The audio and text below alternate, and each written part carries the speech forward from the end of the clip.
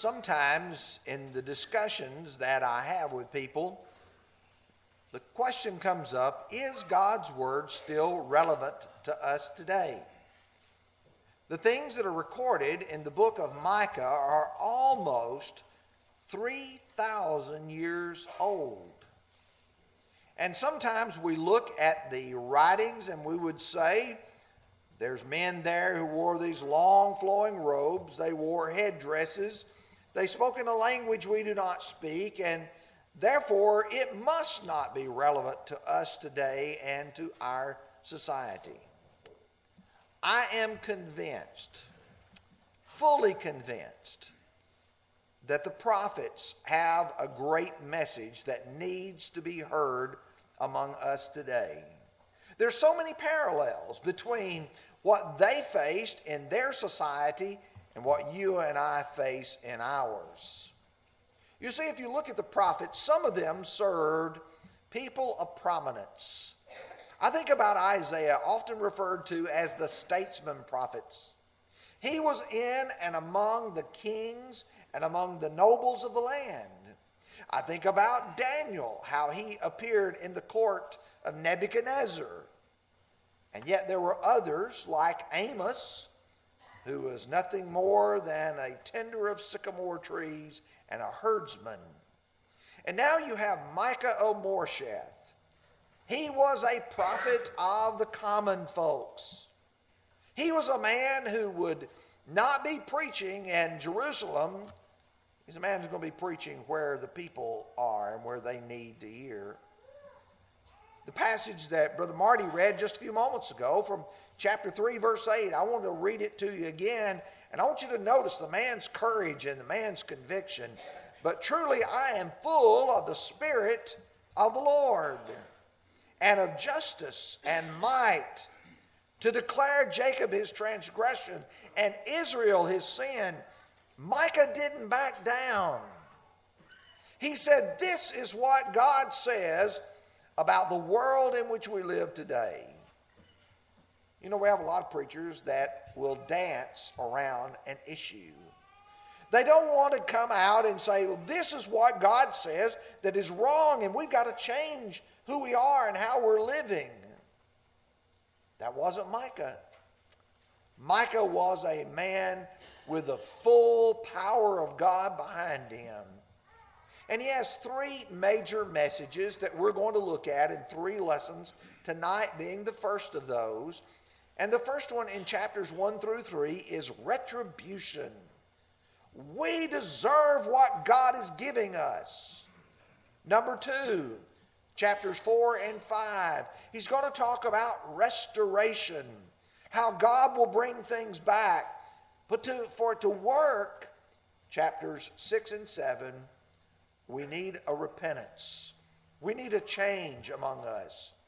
And so as you and I study together the book of Micah, let's look and see if we can see that. And so we're going to begin and to describe the fact that the people deserve to be punished. You know, there are times when I was a child, I did things that I knew I deserved to be punished. One of the ones that comes so vividly to me is one that I got a really bad spanking for. Was my uncle drove a panel wagon to our house. And I got in the back of his panel wagon, and he had a big old Big Ben clock in the back of it. And it had screws on the back of it. And I took the screws out of it, took the cover off of it. I saw more screws. I took those screws out. Next thing you know, we come out, and it's all disassembled. I didn't know how to put it back together. I was good at taking it apart. But you see, I deserved to be punished. I knew better. I was hiding in the back of his panel wagon doing that. I knew I shouldn't be doing that, but it looked fun, and I wanted to do it. You have to look and see what Micah sees among the people. They're doing what they want to do because it looks enjoyable to them. They find some pleasure in it. You remember what Hebrews chapter 11 says about Moses? He chose to share ill treatment with the people of God rather than to enjoy the passing pleasures of sin. Every aspect of their society was in a pitiful condition. Here's what we're going to look at as we look at chapters 1 through 3. We're going to look, first of all, at their political problems. And it's not, as you might suppose, we're going to say, well, I'm a Democrat, or I'm a Republican, or I'm a this, or I'm a that.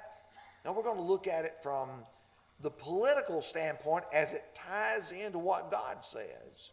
Second of all will be the social problems that they had, how they interacted. In fact, if you really wanted to look at it, chapter 1 is how they are disappointing and doing things against God. Chapter 2 is the social, how they're doing things against their fellow man. If you'll remember, Jesus in Matthew 22, verses 38 through 40, summarized the whole Old Testament under 2 commandments. You shall love the Lord your God with all your heart, with all your soul, with all your mind, and with all your strength, and your neighbor as yourself. On these 2 commands hang all the law and the prophets. But then you get to the third part, and that is the religious problems that they had during their day. So let's begin. I'm going to have to summarize some of these passages so we don't run over in our discussion. We sometimes think that political discussion should be off limits. There are some people who'd say, well, that's a political issue. You shouldn't bring that up in the pulpit. Let me tell you, the prophets had no problem going to a king like Ahab or to a king like Ahaz and saying, you're not doing what's right. God's judgment is upon you. Yet God had judged rulers and the citizens by their moral behavior. We need to understand that if God judged Samaria, the northern kingdom, he judged Judah, the southern kingdom, and he judged Assyria, the nation that was breathing down their neck, and he judged Egypt, the nation upon whom they had been depending, he'll judge the United States absolutely as well. You go to Micah chapter 1 and verse 1, and he says, the word of the Lord came to Micah Morsheth in the days of Jotham, Ahaz, and Hezekiah, kings of Judah, which he saw concerning Samaria and Jerusalem. Now, when you look at that, he mentions 3 kings. Jotham was, for the most part, a good king. When you get to Ahaz, the best way I can describe him, he was just plain old awful. He was a dirty, rotten scoundrel, if you want to be honest about it. 2 Kings chapter 16, and Ahaz was 20 years old when he became king, and he reigned 16 years in Jerusalem, and he did not do what was right in the sight of the Lord, as his father David had done, but he walked in the ways of the kings of Israel. Indeed, he made his son pass through the fire, according to the abomination of the nations whom the Lord had cast out before the children of Israel. And he sacrificed and burned incense on the high places, on the hills, and under every green tree. You see, 20 years old to 36, he didn't live long. But Ahaz was a deep disappointment because he had no respect for God. But then you get to Hezekiah. And Hezekiah was one of the best kings. In fact, 2 Kings 18, verse 3 says, he did what was right in the sight of the Lord according to all that his father David had done. But then it says, he trusted in the Lord God of Israel, so that after him was no one like him among the kings of Judah, nor were before him. That makes him stand out. He does what is good. He kept the commandments of God. But you got to go back and you got to look at the turmoil that's going on. There's a lot of political turmoil going on during this time because there was a nation by the name of Assyria. Not prominent today. But Assyria was the great ruling power that was going to come down and was going to destroy Samaria. And it was going to put a great threat on Judah. Egypt was the one upon whom they were depending. I want you to imagine you've got one powerful nation to the north, Assyria. You've got another powerful nation to the south, Egypt. And they were hedging their bets and saying, we think Egypt's going to be the one who's going to survive all of this. Isaiah, writing at the same time, said in chapter 30, verse 2 and 3, who go or walk down to Egypt and have not asked my advice, to strengthen themselves in the strength of Pharaoh and to trust in the shadow of Egypt. They're putting their confidence, their trust in Egypt. Chapter 31, verse 1, woe to those who go down to Egypt for help and rely on horses, who trust in chariots because they're many and horsemen because they're very strong, but do not look to the Holy One of Israel, nor seek the Lord. Now I'm getting to understand what's going on. Here you've got a powerful nation here and a powerful nation here. You're the buffer in between. Whose side are we going to be on? You ought to be on the Lord's side. You see, for them, all of their strength was based in man. Let me ask you a question today. Where do you think most people think the strength of our country is to be found? Is it the number in the army? Is it the weapons of warfare that we have? Let me tell you, God can destroy any nation, every nation that does not serve Him. That's a political message that's from God. The northern kingdom fell in 722 BC. 2 Kings chapter 18, verses 9 and 10, and it says, it came to pass in the 4th year of Hezekiah, which was in the 7th year of Hoshea, son of Elah, king of Israel, that Shalmaneser, the king of Assyria, came up against Samaria and besieged it, and at the end of 3 years they took it. You see, they've fallen. But you've got to realize that not only has the northern kingdom fallen, but here comes king, and he's ready to take over the southern kingdom as well. And in fact, he does a pretty good job of it. All of the walled cities, the fortified cities, he started taking them as well. What happened was he came to Hezekiah, and Hezekiah was scared to death. The northern kingdom has fallen. Hezekiah, now you can't stop us. We've already encountered all of your walled cities. 2 Kings 18, verse 13. 14th year of King Hezekiah, Sennacherib, the king of Assyria, came up against all the fortified cities of Judah and took them. Hezekiah wanted to get out of that. And so he said, let me pay you some tribute. You name whatever it is. And so he did. He says, I want 300 talents of silver and 30 talents of gold. That's a lot. How do I know how much it required? You look and see in verse 16, at that time, Hezekiah stripped the gold from the doors of the temple of the Lord. He was trying to find every scrap of gold he could find to pay this tribute to Sennacherib so that he could survive and Judah could survive. Well, let me tell you something else about Hezekiah that you may not have known. Hezekiah was a man of faith, though. He may have paid, he may have been afraid, but he knew where to go to for help. And we go to chapter 19, you look at verses 14 and 15. He received a letter from the messengers, and he read it. What does he do? He goes up to the house of the Lord, and he spreads it before the Lord, and he prays to the Lord. You know what God does? God sends an angel that takes out 185,000 of the army of Sennacherib. Guess what happens to Sennacherib's army? They tuck tail and go home. 185,000 who are lost there. That's in verses 35 and 36. But now I got to move to the second part. What about the social ills? You get to chapter 2 and you sort of looked at the political environment and you see how God is involved. The social ills are not that different today.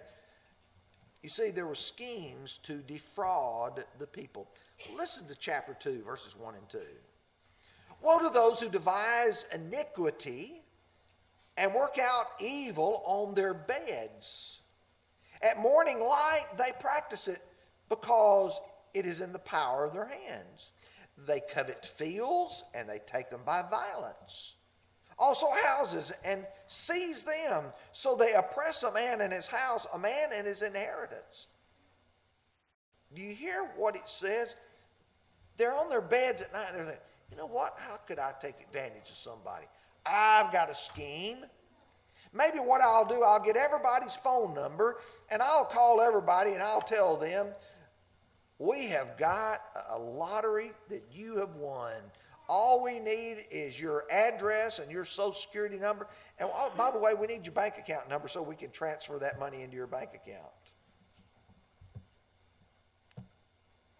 You see, the problem is there are people constantly devising schemes. That's what they were doing. They coveted their fields. They saw what people had, and they said, that's what we want. And if it's within our power, we will take it.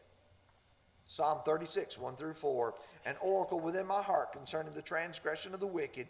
There is no fear of God before his eyes, for he flatters himself in his own eyes when he finds out his iniquity, when he hates. The words of his mouth are wickedness and deceit. He has ceased to be wise and to do good. He devises wickedness on his bed. He sets himself in a way that is not good and does not abhor evil. I've gotten now where people do the telemarketing calls. I answer and I say, congratulations, you have won a free Bible correspondence course. All I need you to do is give me your address and I'll be glad to mail it to you. And it's free. If anybody ever does give me their address, I will send them one. I promise you I will. To scam others out of their life saving. They prey on the vulnerable. They covet what others have worked for so hard. If they feel like there's some way that they can take advantage of someone, they'll do it. You remember, it's just 3 or 4 years ago that this lesbian couple went into this bakery in Oregon. And they said, what we would like for you to do is we want you to have us a gay wedding cake. And the baker said, we'll sell you a cake, but we cannot decorate it with a gay wedding because that violates our convictions. Oh, we're going to sue you. Sued them for $135,000 and won. You see, there's people who says, you know what, we can take advantage of you and we're going to do it and we'll do it. Second part of this is we've got to stop any religious influence from affecting our social life. Look at verses 6 and 7 of Micah 2. Do not prattle, you say to those who prophesy, so they shall not prophesy to you. They shall not return insult for insult. You who are named the house of Jacob, is the Spirit of the Lord restricted? Are these his doings? Do not my words do good to him who walks uprightly? They're saying, do not prattle. We don't want to hear you.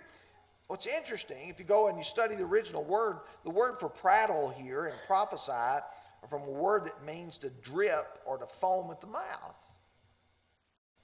What they're saying is we don't want the drip, drip, drip, drip coming from your mouth. We're tired of it. It's annoying to us.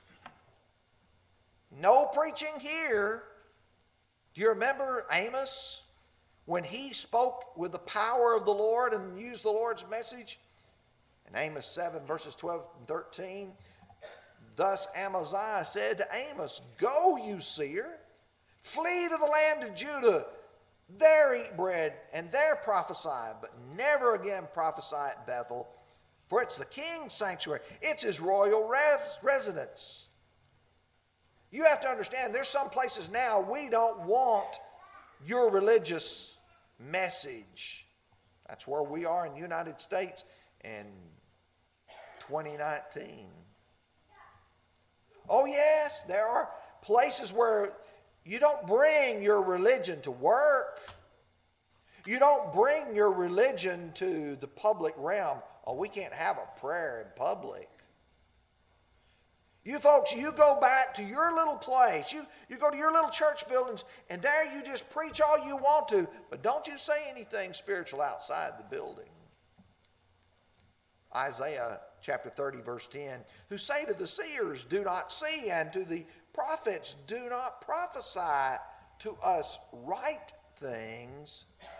Speak to us smooth things. Prophesy deceits. If you are going to have a religious man, what we want you to do is have a religious man who will tell us what we want to hear, not necessarily what we need to hear. There was a prophet, though, they would accept. In a sarcastic tone, in chapter 2, verse 11, if a man should walk in a false spirit and speak a lie, saying, I will prophesy to you of wine and drink, even he would be a prattler of this people.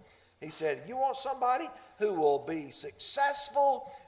Just let somebody come and say, let's just drink wine, let's enjoy ourselves.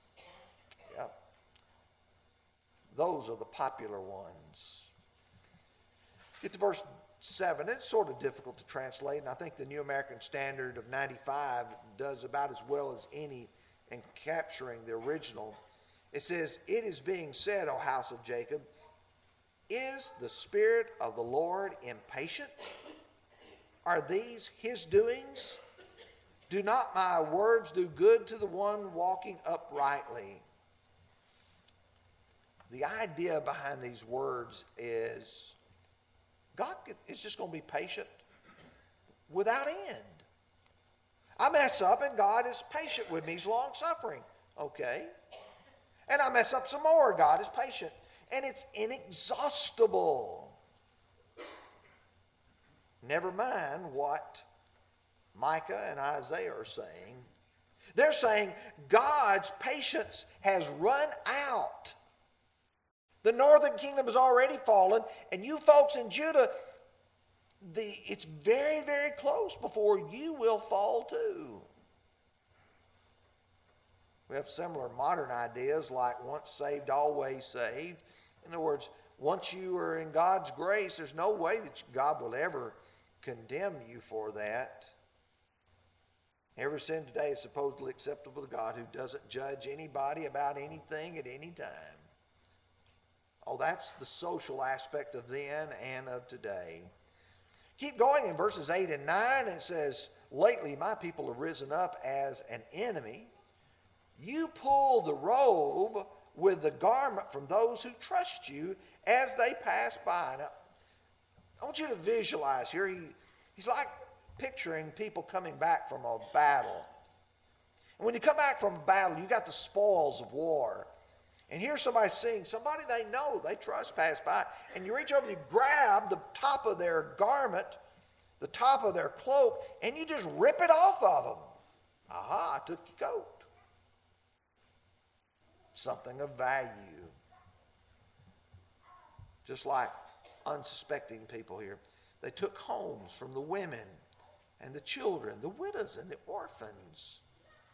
Just like in the New Testament, Mark chapter 12, verse 40, who devour widows' houses and for pretense make long prayers, these will receive the greater condemnation. You know, people who prey upon the weak and the poor and get away with it just because they can, that was a social thing. So Micah 3, verses 2 and 3, you who hate good and love evil, who strip the skin from my people and the flesh from their bones, who eat the flesh of my people and flay their skin from them, break their bones and chop them in pieces like meat for the pot and like flesh for the cauldron. He said, what you're doing is you're just saying, whoever can serve me, he says, I'll just skin them. And very quickly, we've talked about the political problems. We've talked about the social problems. Let's talk about the religious issues. There were good prophets and there were bad prophets. Or let's put it this way more correctly. There were true prophets and there were false prophets. True prophets were those who said, thus says the Lord, and they were telling the truth. There were others who were saying, thus says the Lord, and they were lying. people were being led astray. Look at chapter 3, verses 5 through 7. Thus says the Lord concerning the prophets who make my people stray, who chant peace while they chew with their teeth. But who will prepare war against him who puts nothing into their mouths? Therefore you shall have night without vision, and you shall have darkness without divination. The sun shall go down on the prophets, and the day shall be dark for them. So the seers shall be ashamed, and the diviners abashed. Indeed, they shall all cover their lips, for there is no answer from God. He said, let's tell you what's going to happen. All these people who think they've got a message from God, God's going to just silence them. What were they doing? They were crying peace. The parallel going on by Ezekiel in chapter 13 says they cried out and they seduced my people saying, peace, peace, when there were no peace. In fact, he says they make it like a plaster wall. You know, you watch television where they make a fake wall to look like it's the background of a house. And sometimes they have their bloopers because somebody leans on one of those walls and they fall through because it's not real plaster, it's just fake. He said what they're doing, they're putting out a message in front of my people, and it's a fake message. And people are trusting it. Paul spoke of such people in Romans 16, verse 18. For those who are such do not serve our Lord Jesus Christ, but their own belly. And by their smooth words and flattering speech, they deceive the hearts of the simple. Are there people today who are out here trying to get people to believe them religiously? Absolutely there are. What motivates them? Greed. Look at Micah chapter 3, verses 9 through 11. Now hear this, you heads of the house of Jacob, you rulers of the house of Israel, who abhor justice and pervert all equity, who build Zion upon bloodshed and Jerusalem upon iniquity. Her heads judge for a bribe. Her priests teach for pay. Her prophets divine for money. Yet they lean upon the Lord and say, is not the Lord among us? No harm can come upon us. What they're saying is you look and God's not ever going to forsake us. Timothy was warned about people like that in his day. He was told that there are people who suppose that godliness is a means of gain. He says, from such withdraw yourself. Timothy, don't allow yourself to be captured by them. Do you suppose that there's any of the television preachers today who are in it for the money? Do you suppose that some of those guys are on the television pleading for their second new jet? Who say, I only need about $70 million so I can buy me a new jet because I certainly can't fly commercial flights. I need my own private jet to fly and my own private pilot and my own private airport. And they're getting wealthy.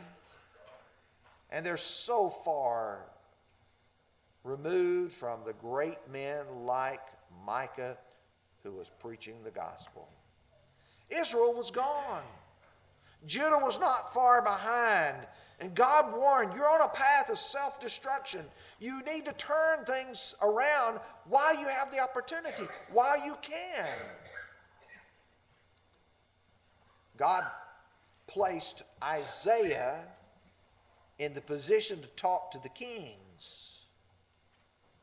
He placed Micah in the position to talk to the people. You see, sometimes we look and say, well, there's nothing I can do. The people who are in Washington, the people who are in Nashville, the people who are ruling, they're the ones who make the decisions. Well, guess who's putting them there? And sometimes we have our allegiance to people because of what it does to our pocketbook rather than what it does in serving the Lord. What is the believer to do in times of turmoil? I'd suggest to you the song, Hold to God's Unchanging Hand. I'm glad that you can get to study about Hezekiah, because he figured out, if I'm going to survive as a king, I've got to hold on to God, and I can't hold on to Egypt, and I can't please Syria. I'm going to have to be what God wants me to be. And you know, that starts with each of us individually. It starts with me, and it starts with you. First thing you and I have got to do is we've got to be dedicated to the Lord. We've got to be one of His children, one of His servants, one of His disciples. We do that by believing that Jesus is the Christ, repenting of our sins, confessing our faith in Him, being baptized. You know, Jesus said, go therefore and make disciples, baptizing them in the name of the Father, Son, and the Holy Spirit. Matthew 28, verse 19. And then what God expects is those of us who are His people to be loyal, to be faithful, to be true. Sometimes we make mistakes, and God's word is there to say, retribution awaits you. You deserve it. But I'm offering you an opportunity. Won't you take advantage of it? We can pray with you tonight if you're not serving God faithfully. Won't you take an opportunity out of it? We're going to sing, I Bring My Sins to Thee. Would you come as together we stand and sing?